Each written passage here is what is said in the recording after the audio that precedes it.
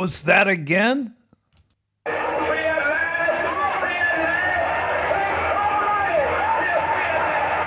Yes, thank God Almighty, we are free at last, or at least partially, here in Melbourne, Victoria, home of The Way It Is, the official Bobby Galinsky podcast. I am one official mofo, Bobby Galinsky, and it is episode 32. And it is the 30th of October, Halloween Eve. Ooh! And the Dark Overlord, after 120 days roughly, after almost 4 months, after really about 7 months, because we were locked down earlier, has let us go out for a little longer drive and some niceties and food and shopping and things like that. And fucking A, it's good to be out. It is really good to be out. And I'm talking happy because we've had a day in the city and a day out doing a little bit of shopping and eating and having other people cook our food and bring it to us, which is the way it should be. Frankly, I'm a bit tired of cooking and cleaning and that. And we're going to be nice in the first 10 minutes of the podcast because it's been said that I often open the podcast complaining about something. So I'm going to take that on board. I am going to take that on board. So we're just going to welcome you. We're going to talk about what's happening today. And then, boy, are we going to bitch and moan towards the end and call people out and just vilify people. But we're happy. We are happy. I've got a lot to talk about. In fact, I have so much to talk about. I had like 4 sheets of my outline, which is Excel and Word. I put it in Excel because it's organized, but then it's hard to really read it from Excel, so I print it out in Word because it's more like a script that way, and as a writer, it's a bit more sequential for me. That Excel thing, it's great for organization, but it is not good for quick mind unraveling into word and verbiage, so to speak. Maybe you might find that. Maybe some of you think, oh no, Excel is your preferred way of organizing your life. Mine is basically on the back of a cocktail napkin. That's my favorite thing. Haven't had any of those in a while, but we'll be catching up on that. So, had a beautiful walk this morning. And because there was a little bit of freedom out there, saw some people we hadn't seen in a while. Didn't see Flea Man, though. Flea Man. Flea Man is the fastest man on the beach, going down from St. Kilda to Elwood to Brighton down towards Hampton, wherever we walk along Bayside. Flea Man can only be described, and I hope he's listening to this because we've never met him. He's one of the people that like to meet on the beach. He is one fast motherfucker.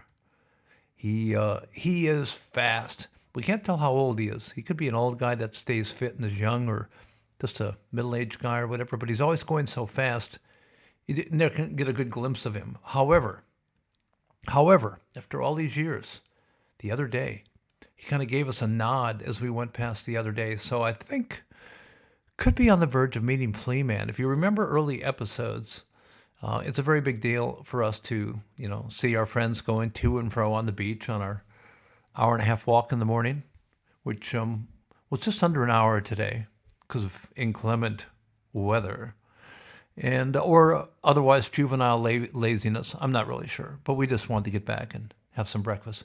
But you see the same people coming and going. And there's also kind of the protocol of the people that don't move aside, give you a little bit of room when you're 2 abreast, or people that are walking 3 abreast or 4 abreast that don't let 2 go past. Sorry, ladies, women are the guilty of this, the most guilty. Women are the recidivists. They just don't like to break up their threesomes and foursomes to let anybody walk past. And there's the part of me that just wants to give one of them the shoulder, just a big, shoulder smack, like a linebacker in football. Teach them a lesson, but, maybe I'm too old for that. Maybe that would be considered misogynist. I would do it to a guy, though, if I felt that they were encroaching enough. But, You got to try and share on the sidewalk. But you see the same people, and you nod. Some people, they wave. Some nod. Some, g'day, mate, g'day. Some say, hello, hello.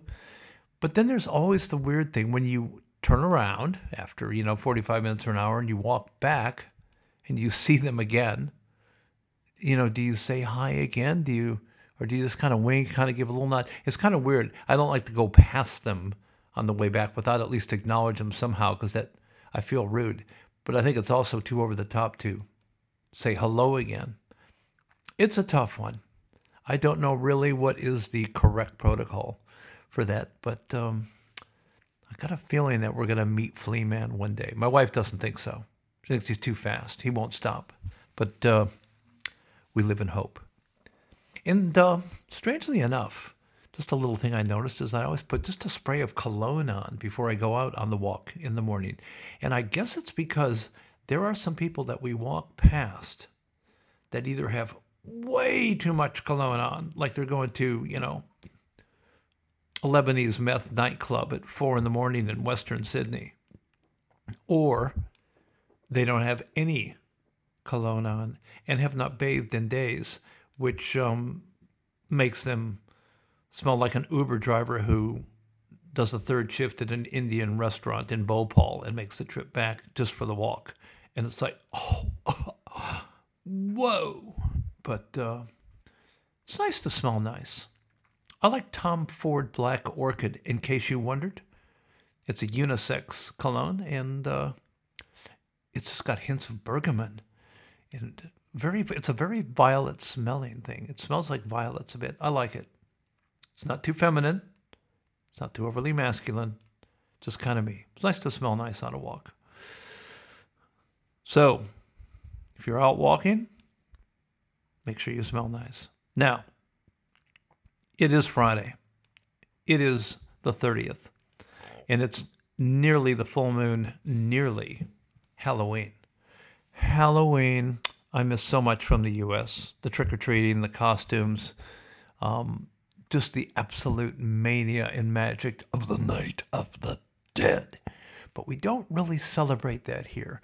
And we don't live in a place where, we've got frontage like a traditional house where we can put pumpkins out and jack-o'-lanterns and things and razor blades in the candy. No, just kidding. That always used to be the thing when we were kids. The parents would go, make sure the candy is wrapped because it could have razor blades in it.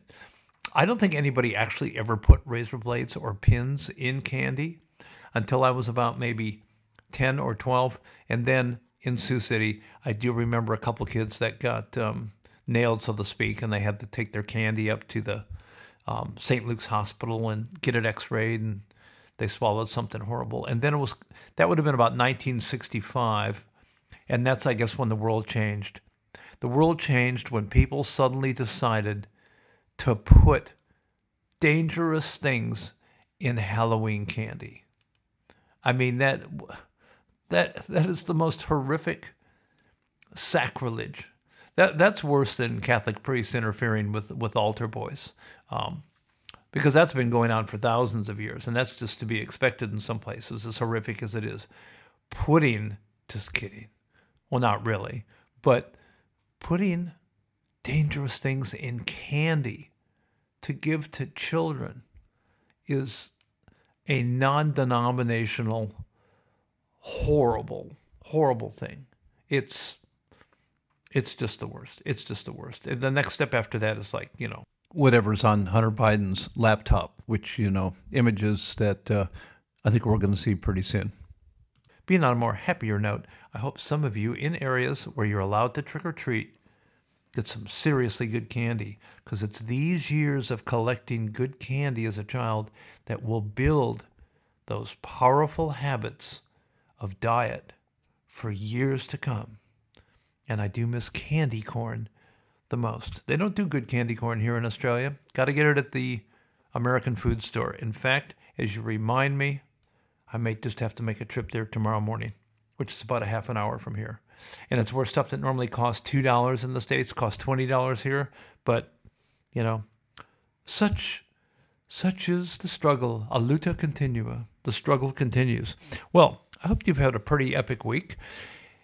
In the world, We have a new Supreme Court justice, a brilliant genius woman, Amy Coney Barrett, who was sworn in on Monday night in the U.S., Tuesday lunchtime here, without too much opposition, some opposition. And so nice to have another female judge to replace the amazing female judge, Ruth Bader Ginsburg, who passed away. And this chick is young, so she should last a while. And we're going to talk about robot dolphins shortly.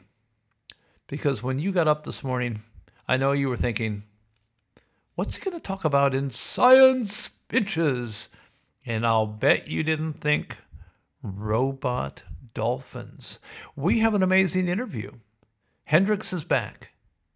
Jimi Hendrix? No, not Jimi Hendrix. We got even a better Hendrix. We got Mark Hendryx, a musician who has traveled a long road for over 40 years since his adolescence and is now about to have a breakout album that is the best thing since Oasis. If you love Oasis, you're going to love this style of music. Amazing songwriting, great musicianship, and haunting lyrics, haunting. If you don't like Oasis, well, you might not like him because music is subjective. And the interview took place, pre-recorded a few days ago with him in Florida in the U.S. And it's a very revealing journey of a guy who's pursued a dream for over 4 decades and has gone against the naysayers who say, you're too old, you're too old, you're too old, give it up, give it up, give it up. Never give up. Never give up. Never look down. Famous words of the flying Wallenda's Carl Wallenda when he was interviewed before his death.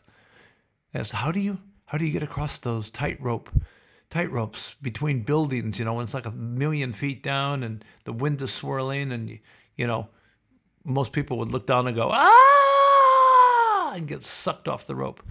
And he goes, you never look down, and that's always been my motto as a writer and producer, and in any goal, in sales and anything. Never look down. It's not the fourth quarter until it's the last second of the fourth quarter, and then there's still 1 second left. Only look at your goal. So we've got a very extensive conversation with him, and we're going to hear one of the songs off the new album that debuts next week, and I think you're going to be in for an amazing treat of a guy that's been through a lot. And reminds me of Van Gogh. Van Gogh never hit it big until right near his death. He sold 1 painting in his lifetime. But he did quit because Van Gogh shot himself in the chest when he was 37, which is really bad for your career. And, you know, his brother kept the faith alive. Theo lasted another 6 months. Theo Van Gogh got the paintings out there, and of course, one of his paintings sold for $142 million. But Vincent didn't get the benefit of that. And we're going to talk about chlorofluorocarbons and halon. Do you know what halon is? You should, because there's some great stories there. We're going to talk about 7 supporting actors going for Oscars from one film. We're going to talk about a loss in the music world of a fantastic keyboard player and songwriter who just passed away this week.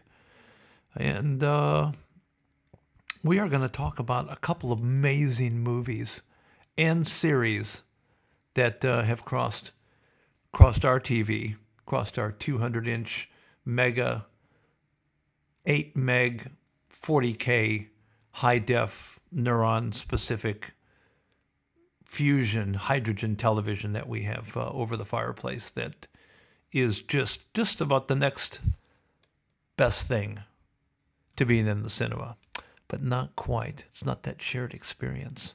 And we're going to talk about guitars. We're going to talk about crystal. We're going to talk, not crystal meth, crystal, you know, like nice crystal like your mom would normally have, but it's groovy now for this generation, if we get around to it. And we are going to talk about the hottest clothing Talked about it years ago. And by years ago, I mean probably about in episode 4 or 5. Virgil Abloh, remember him? He's back.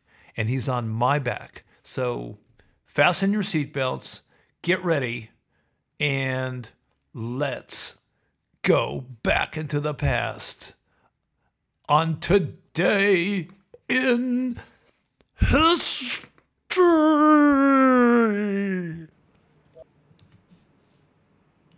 It's one small step for man, one giant leap for mankind. 9 p.m. Died at 1 p.m. Central Standard Time. My firm belief that the only thing we have to fear is fear itself. Oh, nothing to fear except fear itself. I don't fear fear. I don't fear too much. Actually, sometimes I do. I wake up screaming sometimes.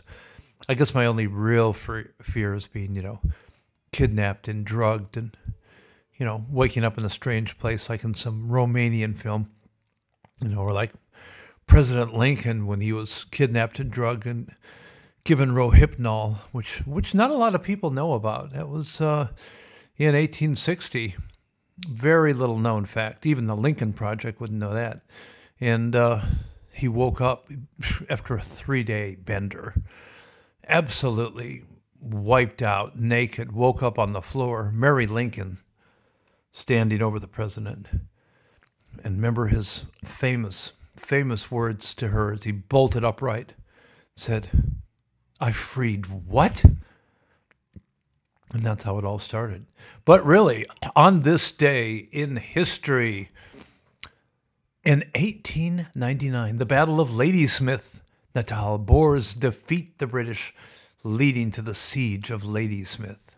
In 1905, the October Manifesto, Russian Tsar Nicholas II grants civil liberties and accepts the first Duma parliament.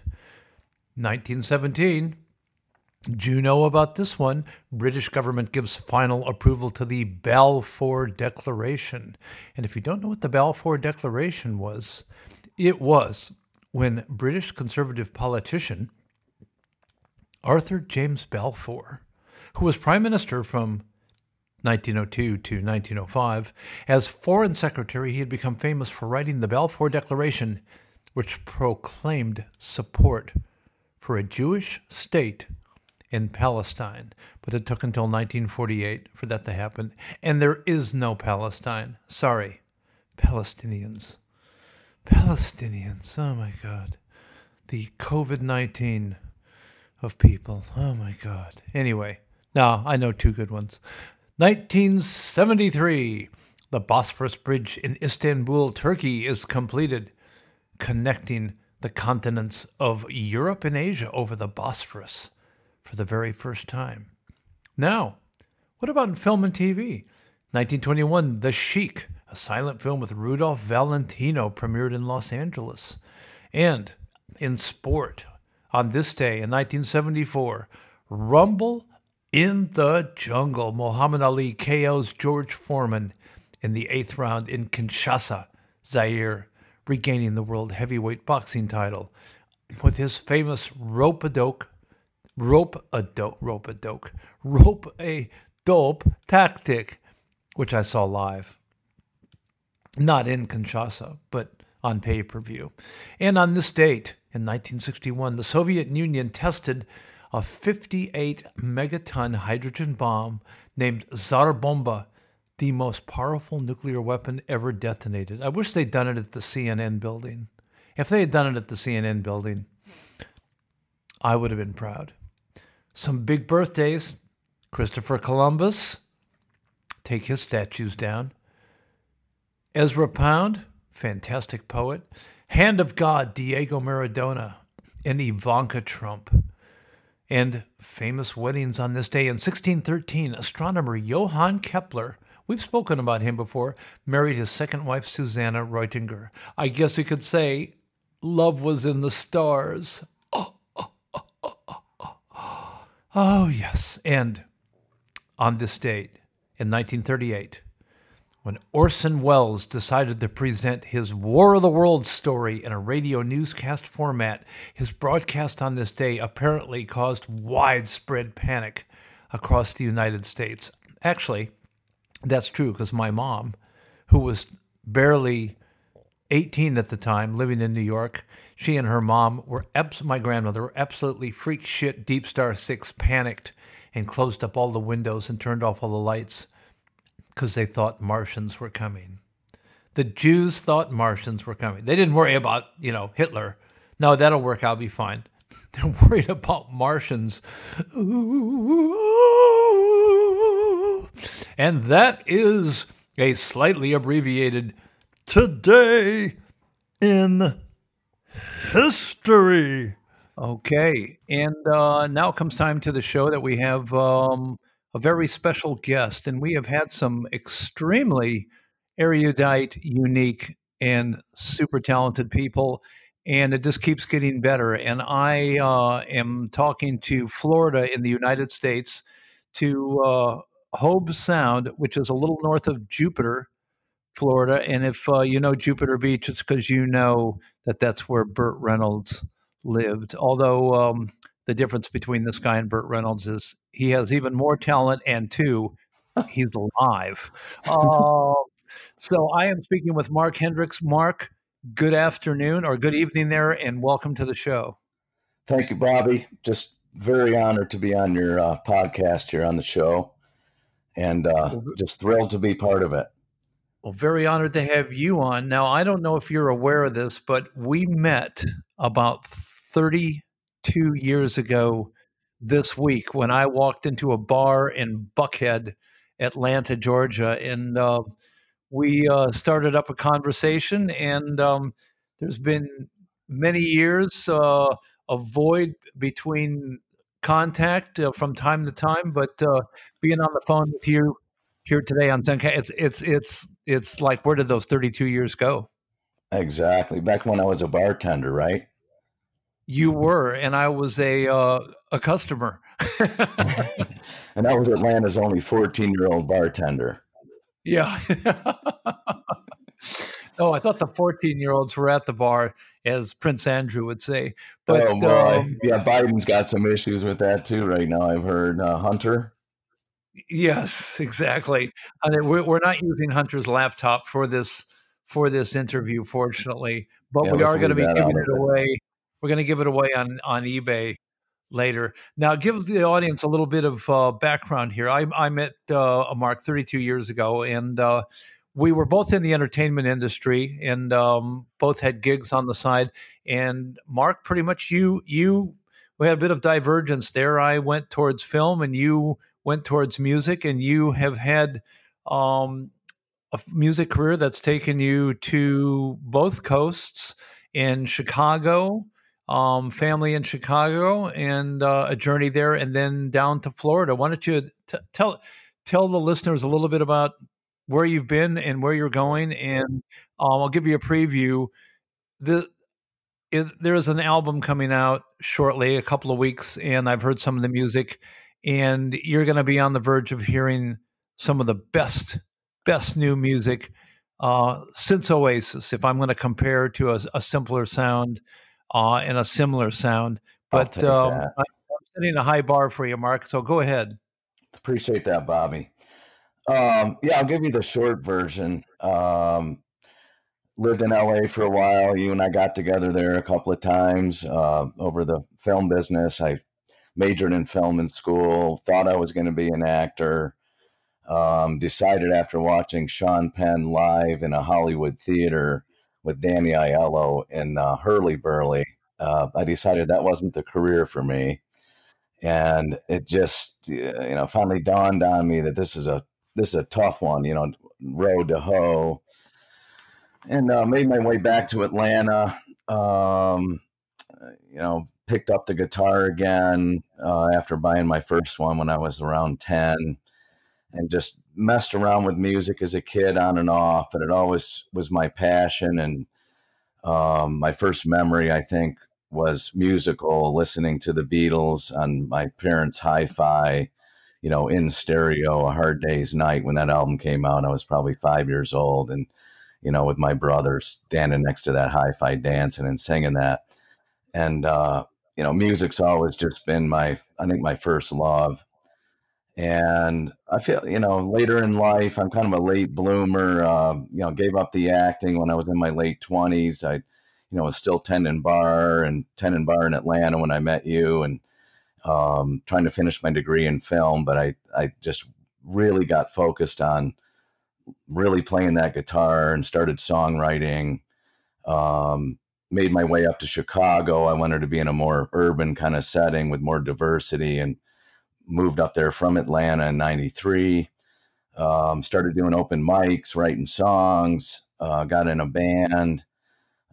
We did covers and some originals, but when I got started, it was mostly covers, doing Stone Temple Pilot type stuff, Pearl Jam, whatever, all the great stuff, some Zeppelin and all. And just kept writing.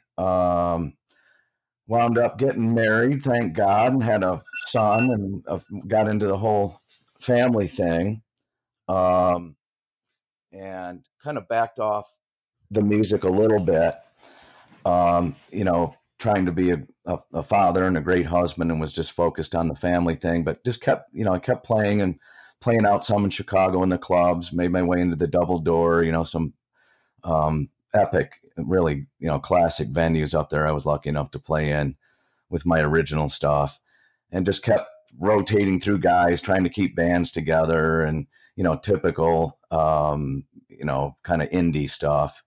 Kept the songwriting going, and then got into a little bit of licensing. A friend of mine got my songs loaded into a music dealer's site, for sync licensing.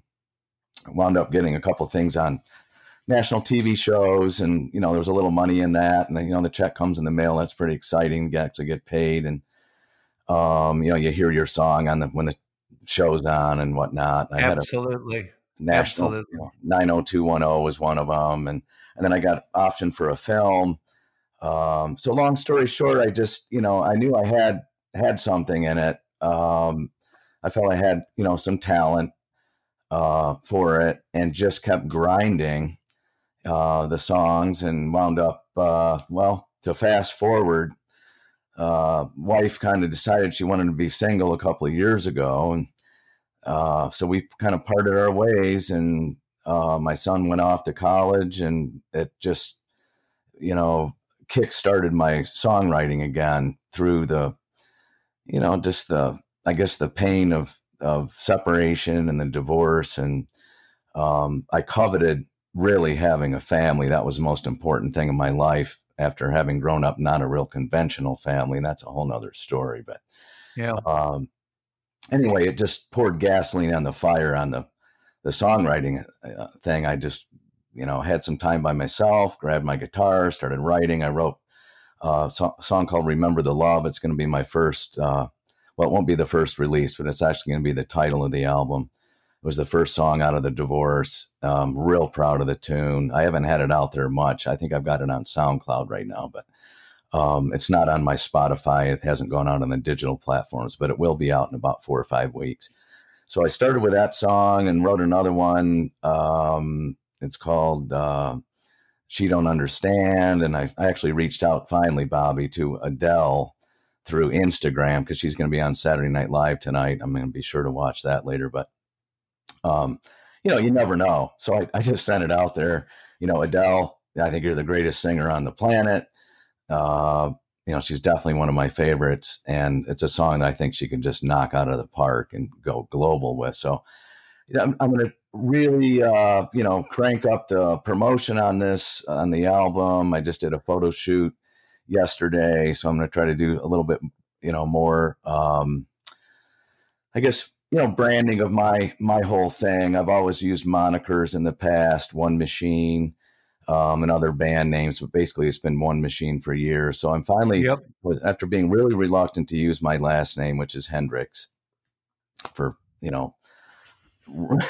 reasons that are obvious. Having Jimmy with his stature and all I would that. have definitely said that you were a love child of his with, a Caucasian girl, and tried to get money from the estate, and also, build a career on it. It didn't work very well for Sean Lennon, but it could work for you.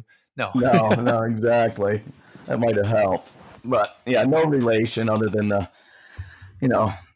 classic name that Jimmy left for us, the legacy. But mine's YX. So, I finally got over that over the last year or whatever, thinking about how to put this music out. I really believe in my songs that are written from my heart, and I'm going to get them out there. So I went ahead with the name. Epic. Yeah, they say the good stuff comes from when you're in a tough spot or painful times, and it does. I guess It I does. exploited myself with that. But You never hear somebody say, my life was absolutely perfect. I was a multimillionaire. I had the best marriage in the world. Everything was perfect. And I thought, fuck, I'll start writing some songs. No, this isn't about me. This is about you. But the best work, my writing has come when, very challenging times where you got to exercise it. You exorcise it for those not listening, for it, and get it out. And this isn't to blow smoke up your skirt, as they say in Australia. But when I met Mark at the bar, we'd come back to. I was living at the Ritz Carlton in Buckhead at the time, which was not ridiculous. Too shabby. Yeah, which was ridiculously good. Thank you, Walt Disney, for that 6 weeks, which turned into 6 months on the expense account. And we'd come over and, we'd jam a little bit. And then in Los Angeles at my place. And Mark was a ridiculously good guitar player and a ridiculously good singer. And I even said, man, this is for you. This is for you. And then I think it was quite a few years later. I think it was probably about maybe 90, somewhere between 91 and 94. I flew to Chicago because I had a meeting with some film investors. You and I went out to Shaw's Crab House. Oh, yeah. And then the next day, it was like the most pristine, beautiful, all-time amazing Chicago day. We went out on your boat on Lake Michigan. Oh, that's right. One of the 10 best days of my life. And this is before Chicago. Yeah. Yes, the Donzi. Oh my God. I was very jealous. Jealousy is a great trait. And I said, this is it.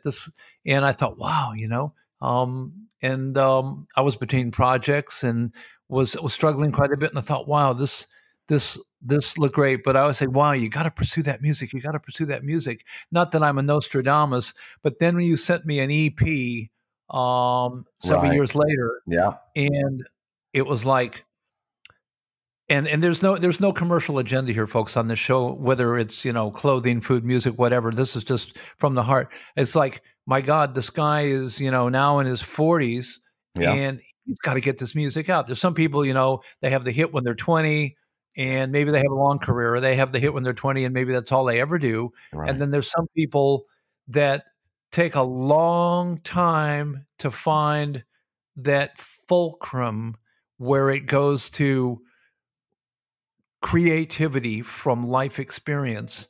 And the songs that you sent me in the video, it's just like, first thing I thought is that's kind of the feeling I got when I first heard Oasis. And that's one of the 10 best feelings. That Hard Day's Night you go back to, that's the first record I ever listened to that my brother brought that blew my mind. Right. Oasis, and it's good. It's not happy music, but it makes you feel happy from the angst in it. And I think that people will connect not only with the music, but the journey that you've had, that you're not, some 22-year-old, throwing out rubbish out there, the lyrics, the music and everything. And I've got really high hopes for it. And I think people are going to connect with the journey, the story, the lyrics, and of course, the bottom line, flipping it on in the car, or, on the rollerblades, or wherever and go, wow, this is a great discovery. I like feeling I've discovered things or people turn them on in the early stage. I'm an early adopter, and I think it's going to be a real great experience for you professionally. Well, I appreciate that incredible endorsement. Hopefully I can live up to it. What was the hardest part of putting this album together? I guess part of it was definitely the COVID thing came in, and I thought, oh, I'm going to release this thing because I started writing it about a year and a half ago, and I had like 8 months worth of work in it, and then I had, I think, 8 tunes done. I was like, I'll get another song or so and maybe do a remix on an older one and put the album out, and then COVID hit. So my producer's in Chicago, and I do some recording down here, but we had to do everything remotely, as a lot of artists are doing these days. Yep. And so I would like sing tracks down here or do rhythm tracks with a drummer down here, try to do what I could, and then send that stuff up to my producer. And he's a master, Chuck K. Wall. He actually teaches music up there at Columbia in Chicago, and I've done stuff with him for 20 some years. But just getting that back and forth because of the COVID thing, and then just delaying the release, which is frustrating because you want to. The whole goal of this music thing, you do it because you love it, but you want to share it. You want people to hear what the hell you're doing, even if it's at a little coffee house or something live. Or you want it on the radio or just anything, any medium. It doesn't count until someone hears it or sees it, as they say. Until you shared it. Yeah, that's it. Yeah. Until they've heard it. And, I'm not 20, let alone 40, now that as the years fly by, 61. And, when I'm out and about, people say, what do you do? And I go, well, I play a little golf and I write songs. And I think some of them, half of them think I'm crazy, but I'll tell you, if you never quit, and I never will, because I love what I do, and it can happen at any time in your life. I think if you just have the focus and you love what you're doing, and it's kind of a cliche, but it's so true. Like Leonard Cohen, wrote some of his best stuff in his 50s. 100%. 100%. Bill Withers, one of my favorite artists at the very top of I think, of great songwriters. Ain't No Sunshine When She's Gone. Yep. Nobody ever put it better than that man. And he didn't start writing until he was 30. And then Bill Morgan Freeman, got out of, the gutter from alcoholism and the electric company when he was in his 50s. His career really didn't start till he was in his 50s, and he turned his life around. And to me, it's all that life experience. I'm happy to go see a band, like when Arctic Monkeys started, and they're all, kids in their teens and low 20s, and see that and say, oh, wow, they could be around a long time. But I'd also rather see someone that is bringing the gravity and the lines and the face on their music. And that must have freaked you out when you did like the open mic nights in Chicago, because what was that like? Was it scary? Was it exciting? Oh yeah, scary. I mean, when I was first doing them, and I did, I don't know, all year, and then I started getting these bands, but I did them every night I could. And they had a place called Weeds. It's kind of a legendary bar. It's probably not there anymore. But no, everything in Chicago is gone. It's been burned down by BLM, but that's okay. My city. Breaks my heart. It'll come back. But anyway, that Weeds, they would run the open mics on Saturday nights, biggest night of the week, busiest, jam-packed, and you're up there with the stool. It's a lot like stand-up. They give you they give you 3 songs in there, and you just go in there and do it. We called it that's pressure. Sheep to slaughter night, we called it. But you cut your teeth. And I wanted to mention something about the age. You brought that up, Bobby, which I really appreciate. Is part of me is like, okay, people think you're nuts. You're trying to do rock and roll. Rock and roll's dead. I don't believe that. But it's a tough genre right now, because hip hop dominates everything in rap. That's what the kids listen to. And frankly, I think most of it's garbage, but it is what it is. Yeah. And the digital thing has made things difficult for artists in a lot of ways. It's also brought some advantages, and then a guy like me can get on a platform that's called AWOL, Artist Without a Label, and they put me on 200 digital platforms worldwide, and they collect royalties. So if I get enough streams, you get a hot song out there, you can actually make a little money. So that's great. But the age thing, I was like, how do you deal with that? People think you're nuts. You're trying to write a rock and roll album. You're 60 years old. And I think, in the end, it's like, exploit it. And the kids will respond to that. If you've got real songs that actually have some lyrical content, I think, and if the melodies are good, and the songs, of course, the music's got to be good. The songs have to be good in the end. But use that and say, I even think younger people would say, hell, that's so fucking cool. This guy never quit. He's got an 18-year-old kid at college, and he's pursuing the dream of his life to get his music out there and shared. And he's been doing it for 30 years, but he never really had to make. Yeah, that is the hook. Yeah, that is the story. Hook. Some people you say, oh, that's the drawback. No, right. That is the hook. I think so.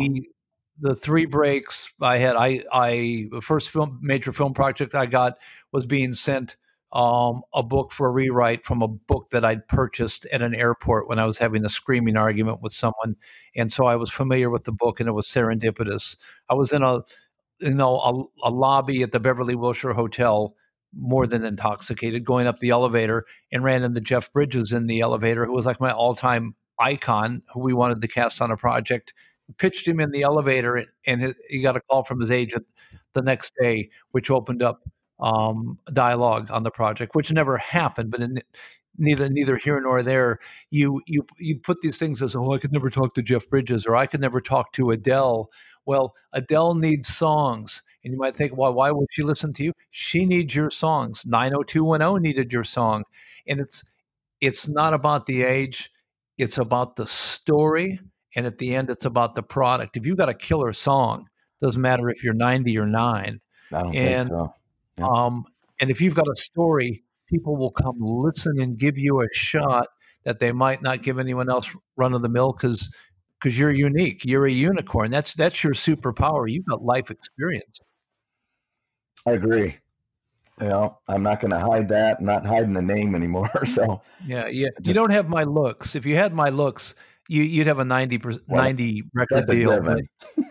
If I just had your hair, it would help. Yeah, you had my looks after an industrial accident, but no. But Mark's a good-looking guy. I can vouch for it. Much better good-looking than me, and bit of a bro. You're too kind. You're too kind.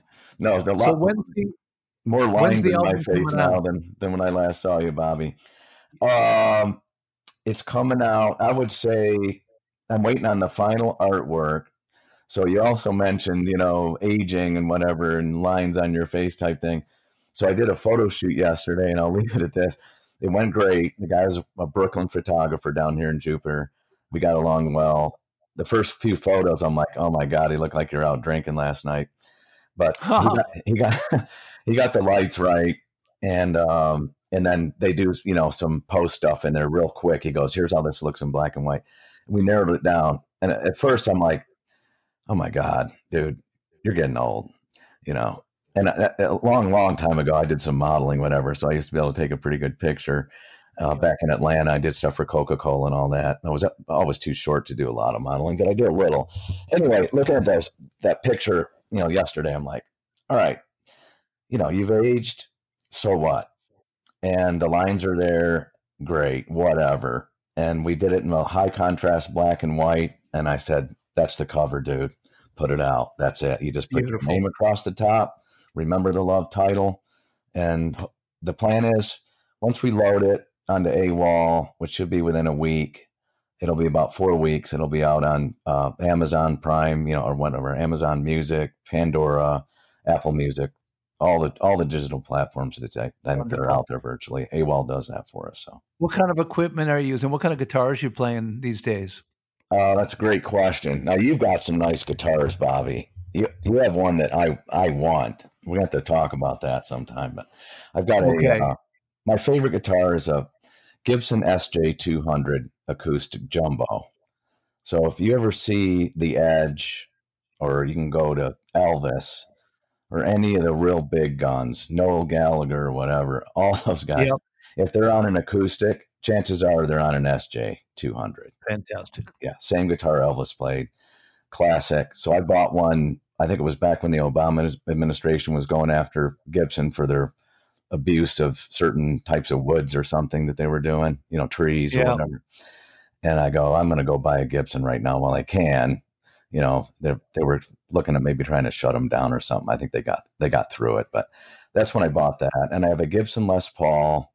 It's about a 1993 or 95 or something, because my basement flooded out in Chicago and took my first custom Les Paul. It was taken out in the basement, and it was the second flood that we had in that house. And I looked down the stairwell.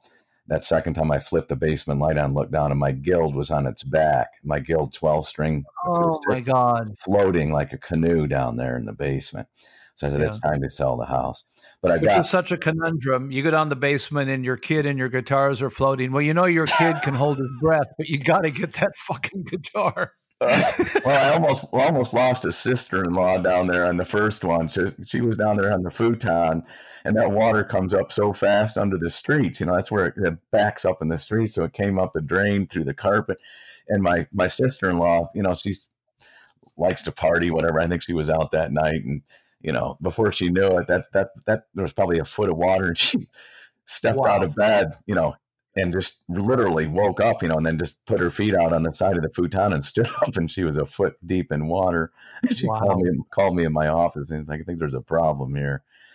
But anyway, those are my two main go-to axes, and then I just bought an Epiphone, Gibson Epiphone Casino, and I bought that because that's what the Beatles played. And I know the Casino. What color did you get? Sunburst, the classic. Sweet. Beatles. It's Godhead, that guitar. I didn't get one of the vintage. I bought a new reissue. So they're made actually in China, but they do a pretty darn good job building them. And I've been playing with it. It plays really good. Excellent. You have a white Gretsch that I need. The white Gretsch, semi-hollow body. The white Falcon semi-hollow with the gold nasty. And it's the one that's made in Japan, and it is just lethal. It is lethal. Wicked. I need that guitar. We'll have to talk. Well, we'll have to play. Hopefully you'll visit Australia one day, or we'll meet in Italy. You'll be on tour. You'll be on tour. Let's hope so. We've got a little bit of a time constraint, so I'm going to have to bring it up. Now, what we're going to do for listeners, we're going to play the single off the first single off Mark's album at the end of the show as the outro music, so you get a chance to hear it here first. And that's One Day, right, Bobby? One Day? Yep, One Day. That's the song about COVID. Yep, fantastic. And this last thing, if you had to name 3 bands that are out right now that you really do like, what's music that's evocative of it? We know what you don't like, which is the same as me. Anybody doing anything now that you think's impressive? Current artists? Yeah. Well, Greta Van Fleet, I saw them in Miami, I don't know, a year and a half ago before all this crap happened and the year from hell started, but they were amazing. They sound a lot like Zeppelin, but they're an incredible rock band. Kids just killing it. I like Her, Her. Yeah, I know them. Grammy. I know them. Yeah, really solid, I think. Let me think. Who else? Current, lately, trying to think there's anybody else out there. Portugal the Man has that really hip tune that was a big hit maybe a year ago. Portugal the Man was cool, but I've been listening to Mark Lanigan, Bobby, because you mentioned that book, which I read. Yeah, I couldn't put it down. Wonderful. I was really, really into the Seattle music. Thank God I didn't get into the lifestyle. But that's the book, Sing Backwards and Weep, which from the first line of the book, you cannot put down. No, I couldn't put it down. And those guys influenced what I was doing, 15 years ago, whatever. And, the Oasis influence, of course, Beatles and Stones and all. But The Seattle thing, I liked a lot of those bands, STP and all, Pearl Jam, all of them, Alice in Chains. But Mark Lanigan, I've been lately listening because I read that book that you mentioned. The book was incredible, and he got a second lease on life. It's got I like the ending, and but his solo stuff's really good. He got a ninth lease on life, but you've got a new lease on life, and I'm going to implore everyone to have a listen to the music at the end of the show, and I'll have in the show notes where you can listen to Mark's stuff and the links and stuff so that you can get that music as soon as it comes out. It's Mark Hendryx, and with a YX. Great person, not just a great musician, a great person, and I predict great things for you, Mark. And the only thing else that I'll say is don't forget to vote this coming week. That is not going to happen. Okay. I will definitely be voting, Bobby. You can count on that. All right, we got to win. Great to hear your voice, and I'll keep you on the line after I hang up here so we can chat for a minute. Thanks so much for your generous time and your beautiful music. My pleasure. Thanks for having me on the show, Bobby. Love you, man. Cheers. Love you back. Thank you. Whoa. And so that was the mighty Mark Hendryx, the White Hendrix. And we're going to play that song towards the end of the show here. And a great interview, a great guy, a great inspiration. And that just about takes us, it does take us to the mighty theremin. Oh, the mighty theremin.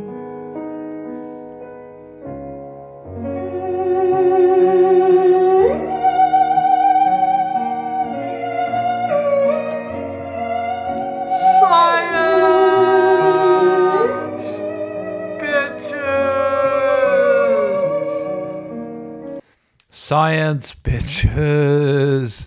Yes, you would be Nostradamus, scientific type of wormhole, neuron-specific ramification of nanotechnological physics quark expert Helican Nassau. Yes, this one's for you. And as Flipper said, meet the robotic dolphin that could end marine park captivity for good from CGTN. As told Thomas Wintle. Well, did you know robot dolphins could end marine park captivity? Did you know the robotic dolphin made by animatronic specialists behind the 1990s Hollywood blockbuster Free Willy could help end marine park captivity for good? Well, the playful mechanical mammal designed by Edge Innovations can nod, swim in aquariums, and withstand close contact with humans. Withstand close contact. I'm not quite sure what that means. According to its developers, it's almost identical to a living animal. And I saw some video of it. And the whole idea is a cruelty-free alternative to keeping live animals, which potentially can turn an often vilified industry on its head. We all know parks like SeaWorld and everything like that, as a result of the 2013 film Blackfish, have just, and if you haven't seen Blackfish, which exposes the controversial living conditions of Tilikum and orca at the U.S. Marine Park SeaWorld that was involved in the deaths of 3 people. If you haven't seen that, must see. But thanks in part to that, these marine parks are just under huge heat. It's still surprising that there's 3,000 dolphins currently in captivity, generating several $1 billion just for dolphin experiences, according to Walt Conti, the founder and CEO of the company behind the robot. So there's obviously an appetite to love dolphins, especially if you're Japanese and you want to eat them and torture them and kill them. But that's another film too, The Cove, about the Japanese dolphin cull, Holocaust every year, which I've got a lot of great Japanese friends, really close friends, and I love Japan. But The Cove makes me think Hiroshima and Nagasaki needed to be repeated again, just in that one prefecture. But that could sound racist, And we're talking about dolphins, who are always smiling, and they aren't racist, are they, Flipper? So, if you want to design a show that uses real dolphins, you got to capture them, train them, and get them to do the show. But with creating robots, you have to do exactly the same thing, except you don't have to breed them or worry about safety. And their robotic animals have been seen in such oceanic hits as Deep Blue Sea and The Abyss. They don't come cheap, $3 million to $5 million each. But what I did get out of this is that I really miss my two Siamese cats, Oscar and Felix, the two greatest cats in the history of catdom. Oscar the Magnificent and Felix the Magic. And I'm thinking, well, maybe I can get these guys to build me a couple of robotic Siamese cats. They won't shit everywhere. They won't climb up the curtains. I can leave them and go on holiday and not have to worry about boarding them or feeding them. And I think my wife would like a robotic Labrador puppy. She likes the puppies. She hates that they grow into, dogs. I pretty much feel that way about young children too. They're okay, but they grow into, you know what. But I'm pretty enamored about this. The amazing thing is this could absolutely put that whole industry upside down on its head. And I love disruptors. I love people that come up with amazing things. And that is science.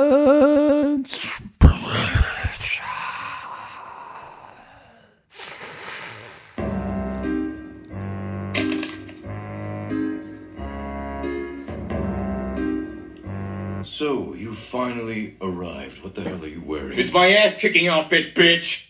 Well, what is your podcaster wearing? It's a redux, it's a reprise, it's a revisit, it's a return to where we all began.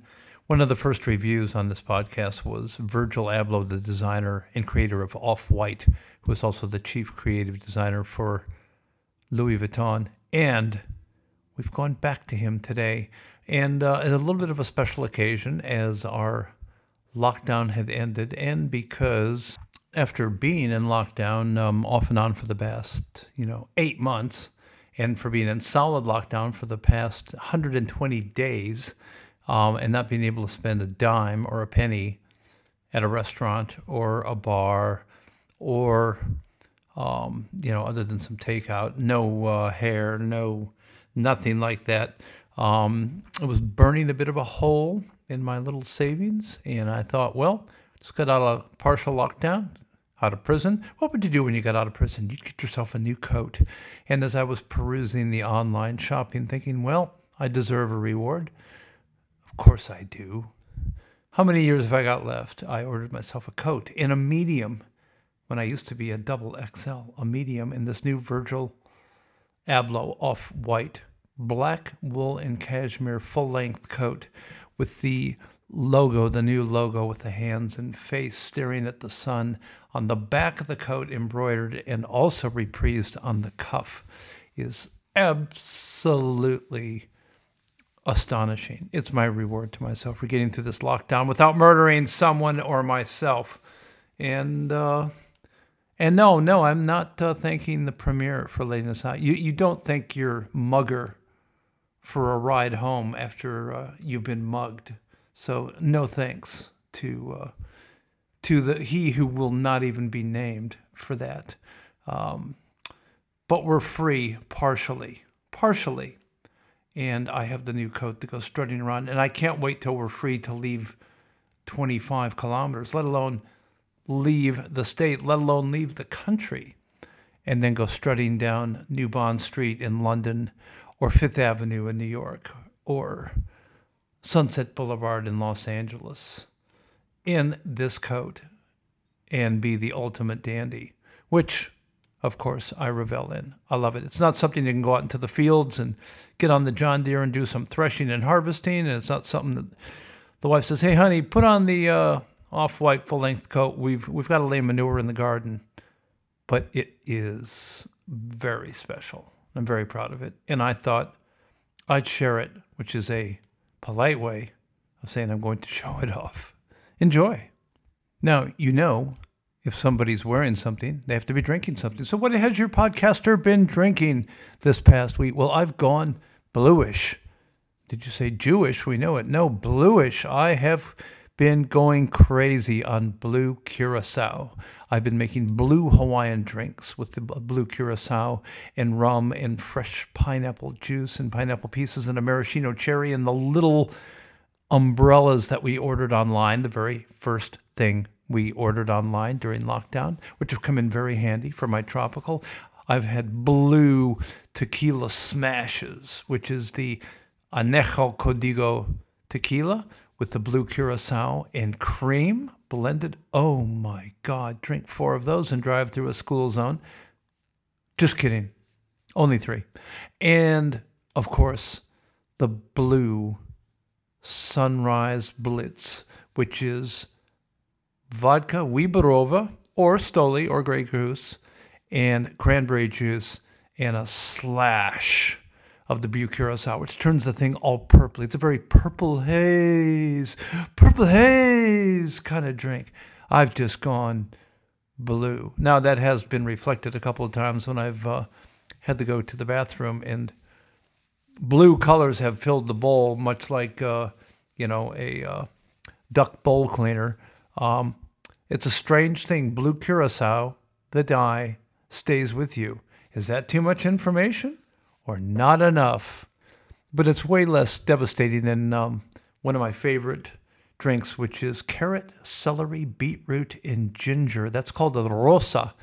Carrot, celery, beetroot, and ginger. Lots of beetroot, lots of ginger. So great for the pancreas, so great for the kidneys, so great for the adrenal glands and the immune system, which is why I virtually never get sick. Forget Wu flu. I'm not even worried. But copious amounts of beetroot also tend to go through the body undiluted and leave a rather horrific color, like you have been bleeding internally. So when it comes out blue, you just kind of stare at it and wonder. When it comes out bright red, you either remember what you had for breakfast, or you call 911 000 411 312, or pound 888 6258 square root of pi, whatever you need to save yourself.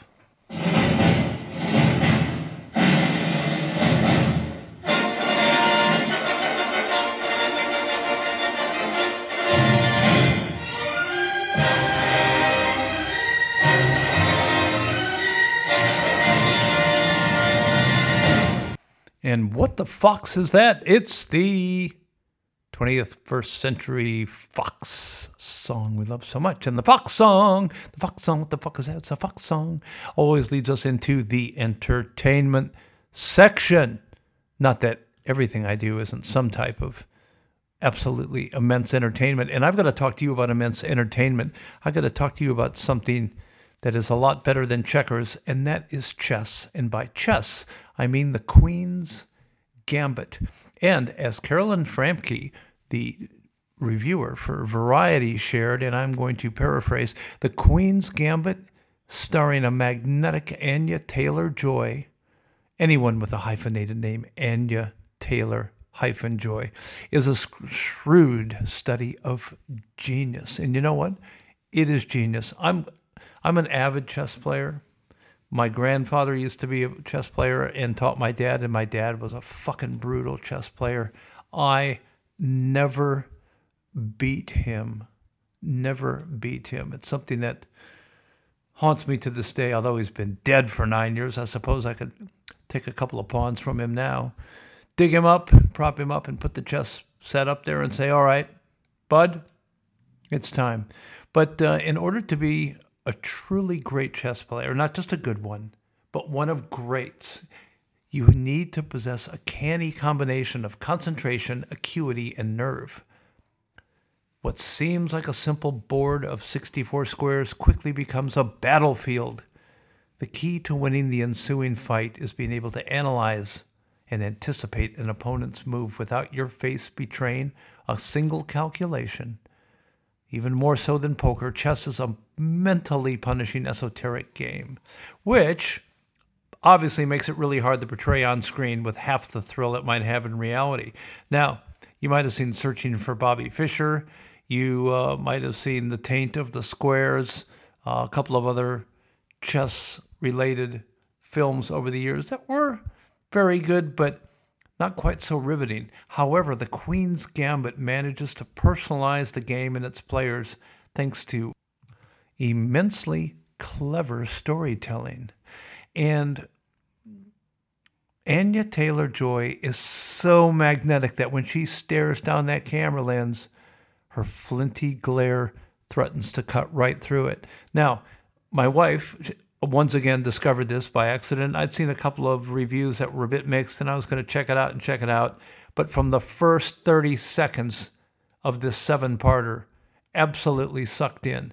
And it's from writer and director Scott Frank, who did Logan, and it's based on Walter Tevis's unflinching 1983 novel, The Queen's Gambit, which is really about a taciturn orphan whose analytical brain reveals her to be a lethal chess prodigy. Now, it almost becomes a bit of an Alice in Wonderland story, except the heroine is an unsettling orphan playing chess on her ceiling through a drugged fog. Drugs given to her at the orphanage back in the days before they outlawed the drugs, but by that time it was too late and she was a bit hooked. Everyone in this is astonishing, absolutely astonishing. And to sit down and watch this girl grow from 9-year-old in an orphanage after her mom is killed to the cocky prodigy to boom is just an astonishing journey, absolutely astonishing journey. And one of the great things is that it gives all the actors and actresses the room to really tap into the twin veins of Beth's fury and longing. And it's the best kind of Bildungsroman, as our amazing reviewer Carolyn Framke would say. I couldn't have said it better. By the way, this lady is an amazing writer on the other side of the political fence, but I don't care because I just love her writing and reviews. And I just couldn't have done it better, so just wanted to share it with you. Amazing. Now, something you're going to hear from the horse's mouth, The Outpost. The Outpost is a film from Rod Lurie. Rod Lurie did he used to be a film critic, and then he had a couple of films that really didn't go where, including The Contender with Joan Allen, which really could have done well. And it debuted right around 9/11. And, it was lost in everything about 9/11. And then The Outpost this last year was going to debut at Sundance South by Southwest. And then you had, COVID, Wu flu. Wu flu, silent, deadly virus come in and wipe everything out. So this guy has been a bit death cursed as a filmmaker. And a little bit cursed in life too. He lost his boy from a sudden event, which is very sad, which I relate to, having lost my son, Chris, a year ago, suddenly out of the blue. But he has crafted the most amazing war movie that I've seen since, I'd have to say, Zero Dark 30. And in many ways, it's even better. And Zero Dark 30, as you know, won the Best Film and Best Director award for Catherine Bigelow. The Outpost is about this horrible, fucked up, last-ditch outpost in Afghanistan that the army had decided to decommission and take out and take everybody home. But these guys didn't know that it was going to be taken out. And they didn't know that, other than a few, that by being taken out, the U.S. Army decided to not spend any more money shoring it up and, giving them enough weapons and stuff like that. So really abandoned. And a book came out from Jake Tapper. I hate to say it, but the CNN analyst. I know I just despise CNN. It is absolute a waste of space. You can't call yourself a journalist really there. But Jake Tapper, I got to say, can be an even-handed journalist. I know he gives the president so much crap, but he gave Obama a lot of crap too. So he gives it around pretty equally. And he wrote a book that cannot be ignored. And it was adapted for The Outpost. Now, it was also adapted by Eric Johnson and Paul Tamsey, and they wrote The Fighter. Who didn't love The Fighter with Mark Wahlberg and Christian Bale? And also Patriots Day, another Mark Wahlberg film about the Boston Marathon bombing. So these guys are superstars and collaborated with Jake Tapper. And The Outpost shows the last days of literally this outpost. Orlando Bloom is in it, and Scott Eastwood. It is the most immersive war movie I've seen in years. And there's not a happy ending, but there never is in war. But there's so much inspiration and uplifting moments in it. And I literally came apart at the end of the film. I couldn't move outside of my tears for about 15 minutes. I'm not scared to admit that. I'm a big sook. I cry at everything. But I highly recommend it. It's not for everyone. It's violent, but it's violent in war movie violent. There's no gratuitous violence, but it's riveting. And see it on the biggest screen you can find in your house. And it needs to be up loud. And you need to watch every second of it. So go to the bathroom beforehand. Have your sandwich beforehand. Don't stop and pause the film. See it from go to woe. And stay for the credits and the after credits. You will be, I think, astonished. And you'll also see quite close and in firsthand what soldiers go through or have gone through in Afghanistan. And like they say, freedom isn't free. Someone had to pay for it. And a lot of people paid for it. Amazing film. Amazing film. And not overwhelming patriotism or hyperbole or anything like that. I'm still buzzing off the film days later. Now, while we're still a little bit on entertainment, one last thing. The second book in American on Record from rock star and writer G. Brown is out. And it also features an amazing picture of Arm Dwarf, featuring yours truly as Donner Vixen, the world's greatest guitarist.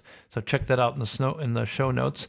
One sad allusion to that is our former very close friend and keyboardist and composer back in the day, who was the keyboard man for Tropos, and auditioned for Arm Dwarf and New World Mutants before we ended up with Louie, but remained very good friends with Dan Magoun. Dan Magoun passed at age 64 just the past week. So God bless him and his brother Dan, who was a guitarist for Tropos, and his family. Big loss. Big memories from a guy that composed thousands and thousands of songs, knew everything in his head.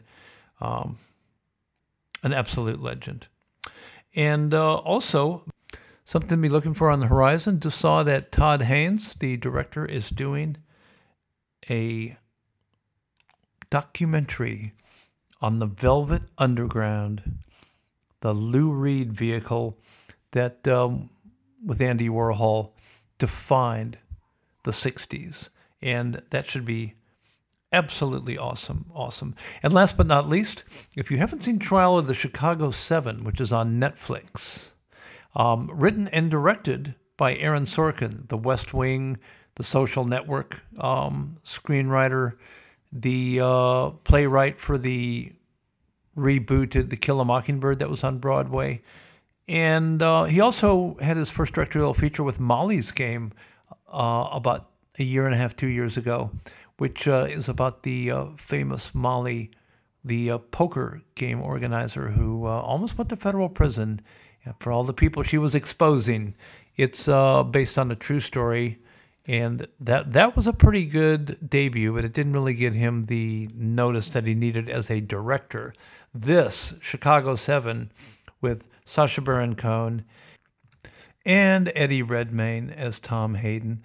Sacha Baron Cohen had played Abby Hoffman, and Joseph Gordon-Levitt, and Yada Abdul-Mateen II as Bobby Seale, and Jeremy Strong as Jerry Rubin. Unbelievable. Mark Rylance, one of the greatest, most underrated actors of our time, as William Kunstler. Frank Langella, he must be 80 years old, as the meanest motherfucking judge ever, Julius Hoffman. Michael Keaton as Ramsey Clark. Unbelievable cast of the true story of the 1968 Democratic National Convention riots. And it's timely, a bit of the zeitgeist of what's going on right now, except that the police are the good guys now, and the police were the bad guys back then. But it's about justice and injustice.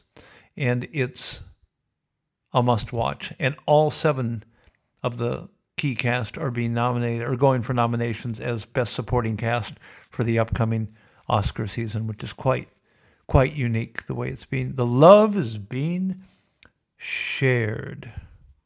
So, by the time you hear this, there will only be days left before the U.S. presidential election. If you haven't made up your mind by now, I'll be a bit surprised. If you have made up your mind, I hope you voted regardless. And we'll be talking next week about the outcome. And if I'm going to be happy or if I'm going to absolutely go mental the way I've been going mental at the press and absolutely freak out on Joe Biden and lies cover up, especially with Son Hunter's computer, which is called an alleged computer. No, it's a real computer. And the alleged emails, no, they're real emails, and everything else that they're doing for this protection racket because of their hatred for the president. And I couldn't let the elephant in the room go past. So we'll see what happens. But on the Hunter Biden computer saga, I couldn't not pass up the lighter note of it, because all the emails that he had that people saying weren't his emails, but the recipient of his emails and correspondent, Tony Bobulinski, said are real, a decorated war veteran, are real. I was just thinking, if Tony Bobulinski was a friend of mine and I fell in love with him and we had a same-sex marriage, and I'm not into that, and I don't think he's into that, but if we did and our names merged, then I'd be Bobby Galinsky, Bobulinski. And I just couldn't resist that, because that'd be the best sports minutia name to pull out in a quiz in history. And see, you can turn anything into something light. And speaking of light, sunlight is the best disinfectant. So get all those truths out there, get all those lies uncovered. And I'll make my prediction. It'll be President Trump getting reelected. I think it's going to be a bit of a landslide. I could be wrong. But with all those garden signs saying Trump, Pence across the U.S., I think I'm going to ignore the polls and go with the gut feeling. I know there's people that didn't vote for him in 2016, that didn't want him elected, that are now praying he does get reelected. So regardless, we'll still be friends, however it all comes out. So we're going to take you out with some chills here from Mark Hendryx' song, One Day. We'll see you in the light next week. Love you a bunch. Enjoy this. Thank you so much. Please subscribe. Enjoy.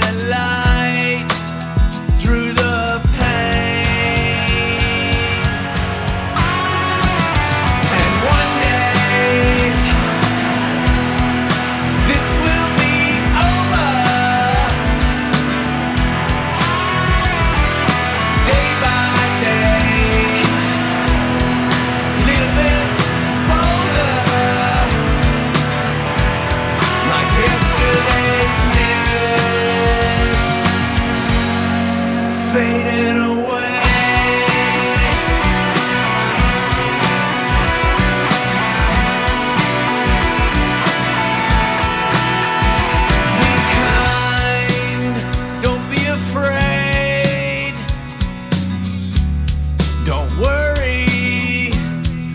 Somehow we'll find our way through this maze. 2020, the world is out of phase. One day, this will be over. Day by day, closer to zero. Pray for our heroes on the front lines. Yesterday's gone.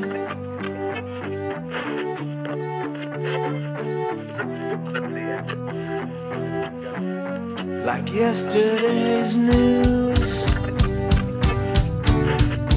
this will be gone.